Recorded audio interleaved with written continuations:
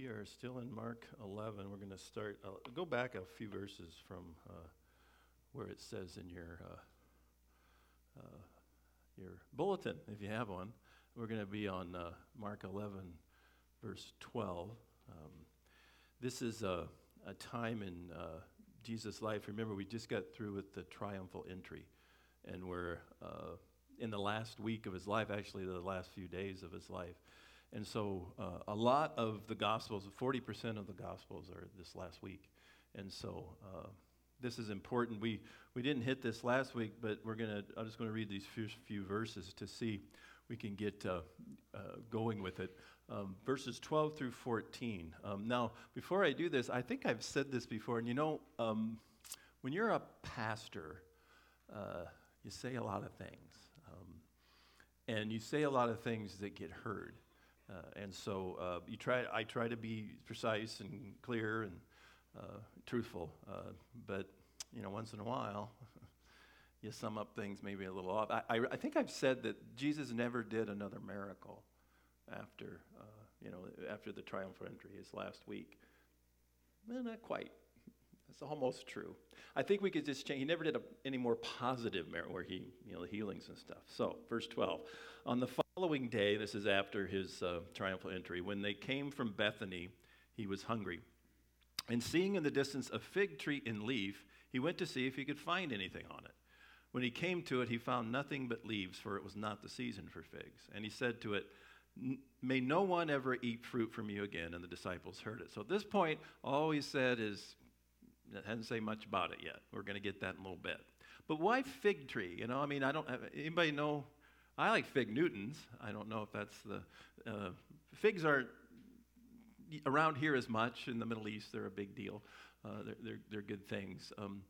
And I think when he does this, you got to think about the way he always thinks as a Jew. And I think we miss that sometimes when we get into the Gospels. Jesus was Jewish. He primarily came to talk to Jewish people at first, although the Gentiles were included. So understanding things, I think that's what we have to do.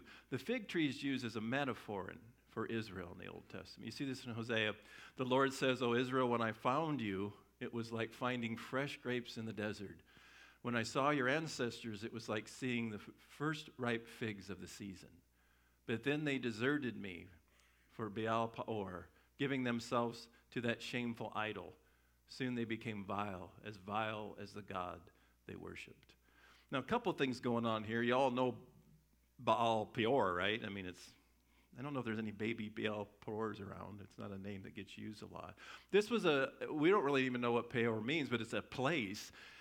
Remember, in the Old Testament, the high places were the places you worshiped pagan idols and foreign gods. And this is what they were doing.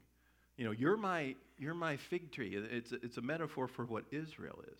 And so Jesus cursed, saying to the fig tree, "Curse it," there's probably more going on here, and we're going to find that out after he has a little encounter in the temple here. But remember another thing. We'll hit this in a little bit later. Mountains were places where pagan deities were worshipped, and they become an obstacle to following God, both in thinking about, in metaphor and in reality. When I was in Israel, we went up to, actually this was in Jordan. When you go near Petra, you can climb this place up, going all the way up about a 30-minute hike and it's just called the high place. And you go there, and it's untouched. And what's really interesting, if you look off into the west, you can see Aaron's tomb, which is kind of cool, over a big ravine. But this is everything's there. It was a place where they probably sacrificed infants. It was a pagan altar. This was something that Israel went after. You were my fig tree. So think about that mountain idea. The mountain both is a place you worship foreign idols, and it becomes a metaphor for a obstacle in your life, in both Psalms, Proverbs, and definitely in Isaiah. So, even in Jeremiah 7 and 8 is really talking about destruction that's coming to Israel. "I will surely consume them. There will be no more harvest of figs and grapes. Their fruit trees will all die. Whatever I gave them will soon be gone. I, the Lord, have spoken. So there's something going on with this fig tree stuff. Now, if this was an apple tree or another tree, it wouldn't be. This is a fig tree. This is big. So we'll get to that in a minute. But let's go to the place Jesus has a little encounter with them in the temple. So verse 15. And they came to Jerusalem, and he entered the temple and began to drive out those who sold and those who bought in the temple. And he overturned the tables of the money changers and the seats of those who sold pigeons. And he would not allow anyone to carry anything through the temple. Let that verse sit there for a minute. We're going to look at what the temple looked like back then. He wouldn't let anybody, anything in the temple. Pretty cool. We've kind of missed this. And he was teaching them and saying to them, is it not written, my house shall be called a house of prayer for all nations, but you have made it a den of robbers. And the chief priests and the scribes heard it and were seeking a way to destroy him, for they feared him because all the crowds were astonished at his teaching. And when evening came, they went out of the city. They, probably the disciples and Jesus. So, again, verse 16 is key. It appears that Jesus took over the temple for a while. And you get this in Matthew, too. We kind of miss this. I've seen, Jesus comes in. He's like, I don't like that. And then leaves. I don't think it was that way. It says until evening. So he comes in the middle of the day and he takes over. Doesn't let anybody leave. You think he had how did he do that? He had like a machine gun? I mean, it's interesting that he did this. We kind of miss this. Well, why is he so upset? Well, pilgrims to Jerusalem for the Feast of Unleavened Bread and Passover. If you remember, Passover is the Passover date, and then you've got the Unleavened Bread week after that. So it's like an 8-day festival. You had to buy your sacrificial animals from the temple stock because remember, the Passover lamb had to be pure. It had to be unblemished. It always got inspected. And you had to use temple coins. I just read they found a whole bunch of Roman coins in an archaeological dig. It's right around the time of Constantine.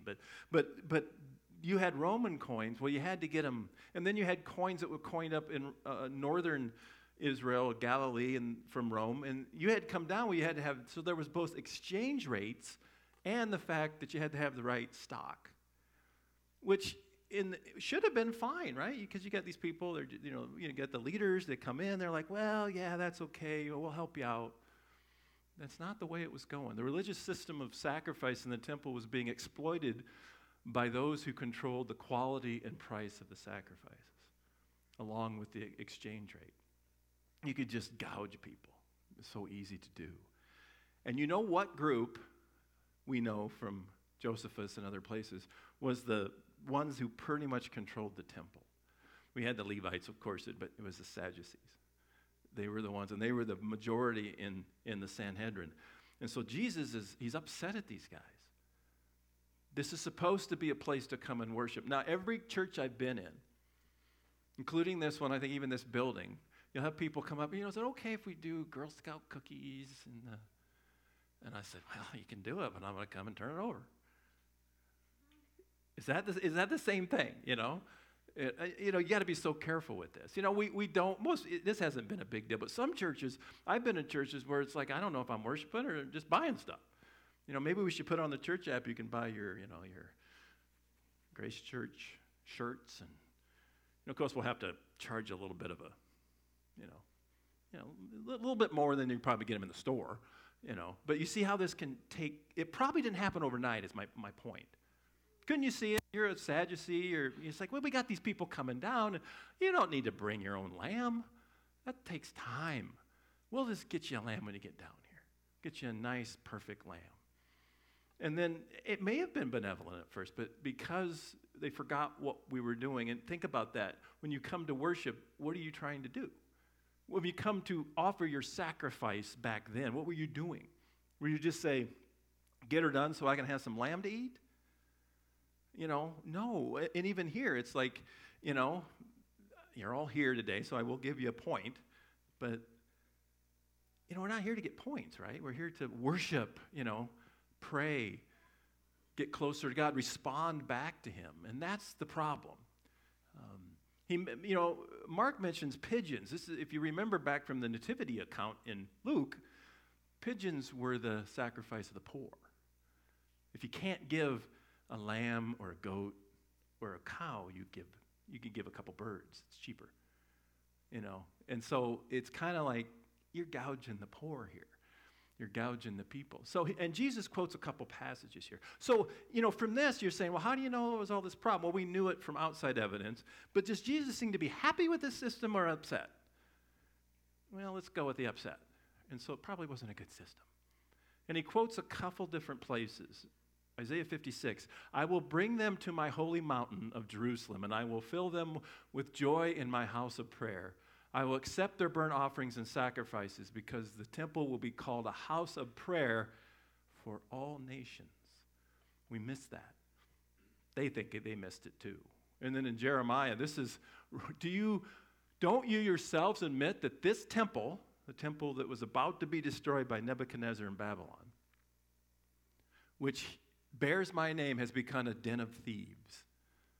Surely I see all the evil going on here. I, the Lord, have spoken. And you get to chapter 7, chapter 8, Jeremiah comes and says, it's over. This is getting destroyed. So all of this corrupt money changing and selling was held in the court of Gentiles, which was supposed to be a place where they could come and pray. It's this non-Jews seeking Yahweh. The temple was the main evangelistic place for Judaism. And this is what an artist rendition, this is what we think it looked like. This is Herod's temple, but here's people. They're not very big. Well, they are big. It's just the temple's bigger. But this is what it would look like when you came in. This is the huge thing. This is, in here is the holy place, and then back would be the Holy of Holies. So this is what you would come up to. There's stories outside of the Bible. It says it was gold, it was gleam. You could see its effects from 50 miles away. And remember, Jerusalem sits upon a hill no matter which direction you come. So this was an amazing place to come into. And this is what it looked like. And you can see the people are really, really little. They're almost one dot. So here's again the place where the priests did their work. Here and here, past these walls, is where you would have the sacrifice. This is the court of women. And this is the court of where Jews can be. And then out here, past these walls, mostly here, can't quite see it here, and all this area is the court of Gentiles. This is where people can come. I don't know, you guys can do maybe, how many people can get in this thing? There's people saying there might have been 1 million people in Jerusalem during the Passover that Jesus was killed. Might be why Pilate's a little bit worried. You get 1 million people going after you, you can take over a city really fast. But so out here is where they set up their tables. So yeah, you think about it. Somebody comes in, they're wanting to pray, something really, Baruch atah, the Hebrew prayers. And they're haggling over the price of a lamb over here, But Jesus comes in and takes over. So this is kind of an aerial view of it. Again, here is the court of Gentiles outside here. And Solomon's porch is kind of this area here. If you look on here, this is probably where, my opinion, you get my opinion, I'll tell you when it's an opinion. I think over in this area might be where Pentecost happened. I don't know. You can go where you want with that. It would make sense. You could get 3,000 people over there. But that's Solomon's porch is over in that area. So his action is a judgment against the leaders of his people, and he's doing that. We'll see the victory judgments coming pretty fast. In Jeremiah 7, the prophet foretells the destruction of the temple if they don't repent. Jesus predicts the same thing for this generation in a few days. We'll get that in Mark 13. What is the old adage? You probably heard it. A people who do not remember their history are destined to repeat it. There's so much the same here. And I hesitate to use the word, but it does sound kind of stupid, doesn't it? Read your history, when you're coming to this. Now, both in the Old and the New Testament, there's a lack of repentance that leads to judgment. It's true for people. It's true for people groups. It's always the same. That's the gospel, right? You want judgment, you'll get it. If you want grace, repent. follow me. And then a lesson from the cursed fig tree. So again, remember, you might not have thought about this, but it looks like to me in Mark and certainly Matthew that Jesus takes it over. And think about that. You tell me, maybe you can get in your life groups and think, how in the heck did he take over that big place? I mean, who does he think he is? That, my friend, is the question we've been trying to figure all through these. That's what Mark's trying to get us to understand. We're going to see a little bit where other people think he is. So 20 through 25. So we've had the fig tree. He said, we don't really know it's cursed yet. He might have just been saying, I hope things don't work out for you. But as they passed by in the morning, they saw the fig tree withered away to its roots. This thing died in a day. I know some of you people don't have green thumbs, but you can't kill things that fast, right? This is a miracle. It's not a positive miracle, is it? And Peter remembered and said to him, Rabbi, look, the fig tree that you cursed has withered. And Jesus answered them, have faith in God. Truly I say to you, whoever says to this mountain, be taken up and thrown into the sea, and does not doubt in his heart, but believes that what he says will come to pass, it will be done for him. Therefore I tell you, whatever you ask in prayer, believe that you have received it, and it will be yours.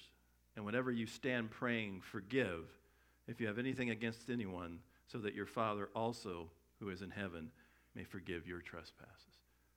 That is an interesting answer.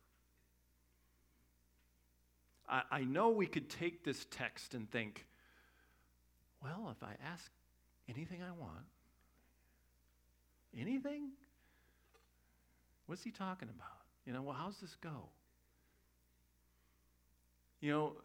It's often misunderstood here that it's not understood in its historical and theological. Why is he doing the fig tree thing? You could take this as like if you've got a competitor that has really nice figs, you could go over and curse their tree and then their figs will be worse than yours. If you believe, of course. It's used that way. But set in its context, the cursed fig tree represents the judgment to come upon Israel for its disobedience. This is key. We have to remember it. They lack faith in God. How does he start this? Have faith in God. Trust me. Something's different here. Have faith in God. Trust him for what? What are you trusting him for? We all know this, right? If you ask for something really evil, you kind of know he doesn't mean that, right? That doesn't fit his character. Think about it when Jesus says in John 14, ask anything in my name and you will get. What does he mean by my name? Do you ever pray in Jesus' name? I hope you do. Do you have to end it that way? You can. I think it's okay too. I'm about 50-50. Half the time I'll end it. We just did, with the kids, we just did the Lord's Prayer. How does that end in Jesus' name? Amen? No. Doesn't mean you can't do that. Well, in fact, let's think about all the prayers in the Bible. How many of them end that way? None. So none of them are in Jesus' name. I did that at a group prayer thing once a few years back. It was secular, but it wasn't, a worship service or anything. I gave a prayer, that request, and I just said amen at the end, and then went off and, of course, got my free meal because, I'll pray, you pay, that's the way it works. But and they were very nice. Don't get me wrong, but they said, you didn't say in Jesus' name. And of course, being the benevolent pastor, I said, so? I kind of knew who they were. I knew them, so I could say this. But we talked about it. I said, well, did what I pray, would it honor Jesus? Well, yeah. Is it something that Jesus would be helped by, would be wanting us to do? Yeah. And we went on, and I said, well, that's what his name means, in his character. That's what you want to do. Because you could do the other one. You could say, oh, Lord, please help my competitors' fig trees wither and die. In Jesus' name, amen. Yeah. Good luck with that one. What's he talking about? The last verse helps us. This is really about forgiveness, isn't it? Think about that. Perhaps I'll divulge this at the end of the sermon. Perhaps I won't, but there are certain prayers you can pray that will always be answered. Those would be good to know, wouldn't they? Well, come back next. No, I'm just kidding. But we'll tell you what they are. I mean, one of them is forgiveness, right? If you truly are repentant of your sins, if you truly want to follow Jesus, he didn't die on that cross so you had to jump through a bunch of hoops. He died on the cross so you would accept him. And so if you truly want to follow him, he'll accept you. That is always true. And what we want to pray is always be praying those things that will always be. He will always forgive you. He will always give you what you need. So, forgiveness, presence. He will always protect you from evil. That's the Lord's Prayer, folks. It's really not that hard. Those are the things I think we should want to pray. So, the gospel is that Jesus came to save sinners. We see this in 1 Timothy. This is a trustworthy saying, and everyone should accept it. Christ Jesus came into the world to save sinners, and I am the worst of them all. That's Paul, not me. But in some ways, we all could be the worst, right? So Jesus' promises in 23 and 24 are referring to the forgiveness given to those who truly repent and forgiven by God. That's the context of this. Along with an ability given to us by God to forgive others. That's also in the Lord's Prayer if you did not notice that. And mountains. Say to this mountain, be taken up and thrown into the sea. I think we're supposed to take this in the way it was intended. We've already talked about mountains. They're metaphors for great obstacles. They're metaphor for sin. They're metaphor for violating the first of the 10 commandments, which is, what is the first of the 10 commandments? You shall have no other gods before me. And where did I just tell you most of those gods were worshipped? On mountains. If you go to Isaiah 54, if you go to Psalm 46, if you go to Isaiah 40, it has a really good, you can look these up yourself, a really good talk about how the mountains will be made low and the valleys will be lifted up. It's the metaphor for a flat place that's where righteousness is. The mountains are these obstacles of sin and suffering, and that's what we're making those low. That's what he's talking about here. In fact, think of John the Baptist. This is more horizontal and not vertical, but remember what he said? Make straight the paths, because a crooked path is a path of evil. A straight path is one that goes and follows Yahweh. So that's probably what he's talking about. I mean, think about it in the long run. If you pray in the next week, I'm trying to think of the nearest mountain. Anybody know where the nearest mountain is? We don't have any mountains in Iowa, do we? Crescent, yeah, I actually lived in there for a while. Crescent Ski Hills. If you pray hard enough, we can move that sucker over to Denison. Say, is that what he really wants us to do? And I hear people say, well, he could. And they do say it that way. Oh, he could. It's not the point, folks. Well, think about it. You've got two choices. You can pray that God will help you through and not count your sin against you so you can live with him eternally and call him Father and have that mountain of evil and sin washed away and have that answered. Or you can have Crescent Ski Hills in my backyard. Which one do you want? How you answer that might tell you whether we need to have a special class for you or not. That's really not that hard, is it? I mean, I don't think this is as hard as we make it.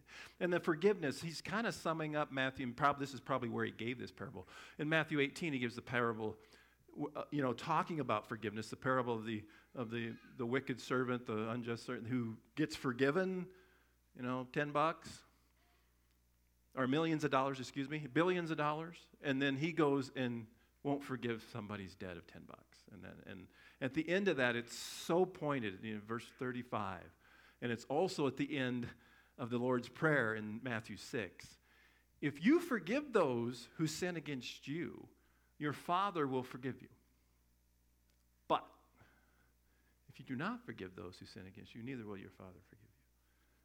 So you tell me, is forgiveness of each other a requirement of a Christian or just kind of optional? It's hard, isn't it? It's hard when somebody sins against us because it's not natural. It's almost like we have to give them grace. Well, you got grace. It's hard. I mean, I'm not saying it's easy. I mean, people can be, think about what some people have done to other people. But if they ask forgiveness, and I think that's almost a supernatural thing to some extent. But holding grudges is not a biblical way to live. But they are easy to do.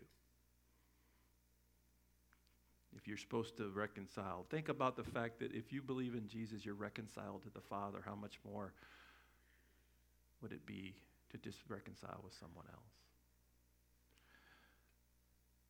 Our last part. And they came to Jerusalem, and as he was walking in the temple, they're like, what's going to go on now? The chief priests and the scribes and the elders came to him, and they said to him, by what authority are you doing these things, or who gave you this authority? Or who gave this authority to them to do them? Jesus said, I will ask you one question. Answer me, and I will tell you by what authority I do these things. Was the baptism of John from heaven or from man? Answer me. And they discuss it with one another, saying, if we say from heaven, he will say, why then did you not believe him? But if we say from man, they were afraid of the people, for they all held that John really was a prophet. So they answered Jesus, we do not know. And Jesus said to them, neither will I tell you what authority I do these things. One more illustration that Jesus is the smartest man who ever lived. It's amazing. It's always loved this. He always knows what he's doing. Isn't that nice? That's the Savior we follow. The one who always knows what's going on. In fact, there's a song we used to sing. He's got like the whole world in his hands. You want to sing it? No, we got some songs coming up. Better than that one. So his authority is telling, he's back in the temple. I won't go into this, but in my mind, I'm like, they have to be coming like I mean, what he did a day ago had to be tough. But they're asking about his authority. It's a good question. I think this is a really good question. I don't think their motives are good, but it's a really good question. Who or what do we trust as our ultimate authority? Ourselves? Our thoughts, our feelings, other people, or God? That's a good question. Like I said, really, Christianity is the only Judaism, kind of the only non-navel-gazing religions out there. Everything else, especially Eastern religion, look inside yourself. There's your light. But Christianity says, no, I am the light of the world, Jesus says. Don't stay in darkness. Follow me. It just fits. What you submit to as your authority will change the way you worship, the way you pray, the way you serve, and the way you live. Who's in charge of your life? This is key. These guys are still trying to figure out who he is, and they don't believe he's God, certainly. I don't think they believe he's the Messiah. In fact, they think pretty much negative things about him. But Jesus challenges them. He gives them an opportunity to believe. He always does that. And he knew they weren't truly seeking him, and he doesn't really answer them. I think it's an interesting way to go about it. The Lord God, he is not obliged to answer them. Have you found that out yet? I mean, you can ask God any question you want. And you know what's the hardest question to answer in this world for us? Why? Why did you allow this? Why did you cause this? Why is hard. And God will give you what you need. I think we've already seen that. And I think you should ask the why questions. More than half of the Psalms are why questions. But come with your hat in your hand. Make sure you know who you're talking to. God does have he has no obligation to tell you the why. I mean, he gives you the whys you need. I can tell you why bad things happen because we're in a fallen world. But why that exact bad thing happens to you or me, that's a little harder. But do you want to follow the one that can get you through it, or do you want to try to do it on your own? Or just run the other way? Makes no sense to me logically how someone can say, I can't believe in a God that has allowed this suffering in my life. So now you're suffering and you have no hope of eternal life. If you follow Jesus, you're going to go through suffering, and he will come through it with you, and you will have eternal life and that hope, which nobody can take away from you. So, these motives, you can see, they were worried about themselves. They won't even answer the question about John because of it. But he's continuing, he will, to act and teach during this week before his crucifixion. He doesn't do any more miracles, but he does a lot of teaching. He shows his authority by judging many of the Jewish leadership and taking over the temple. I mean, this could be like Rambo 6 if we want. I mean, this is good stuff without the bad parts. I mean, he also teaches his disciples the most important theological lesson. Judgment will come to those who don't have faith in God. I mean, that's what he's saying. Do you want judgment or grace? That's always binary in the Bible. It's always that way. But those who do trust in him can be assured that their sins will be forgiven. This is one of those prayers, if you truly are repentant, there's no sin that you have that is stronger than the ability of the cross to wash away. Always remember that. And it all starts with just following him. Then you're in the family. You can call God Father. And you don't receive judgment. You receive grace. And you have the strength to obey him. And you have the strength to forgive others. And it's almost like you look like you really have repented and followed him. Let us pray. Father, as this last week, so many wonderful teachings that we get, but yet we know the cross is in the background. When we ask for forgiveness, I hope each one of us realize what it took for that barrier to be bridged, that it took the death of your son. Something he didn't deserve, something that we did, but yet your grace flows through, and all we have to do is accept it. So for each one of us, may we not just realize if we've come to know you that we have been saved by grace, but help us remember we live by grace too. And we thank you for that. Amen.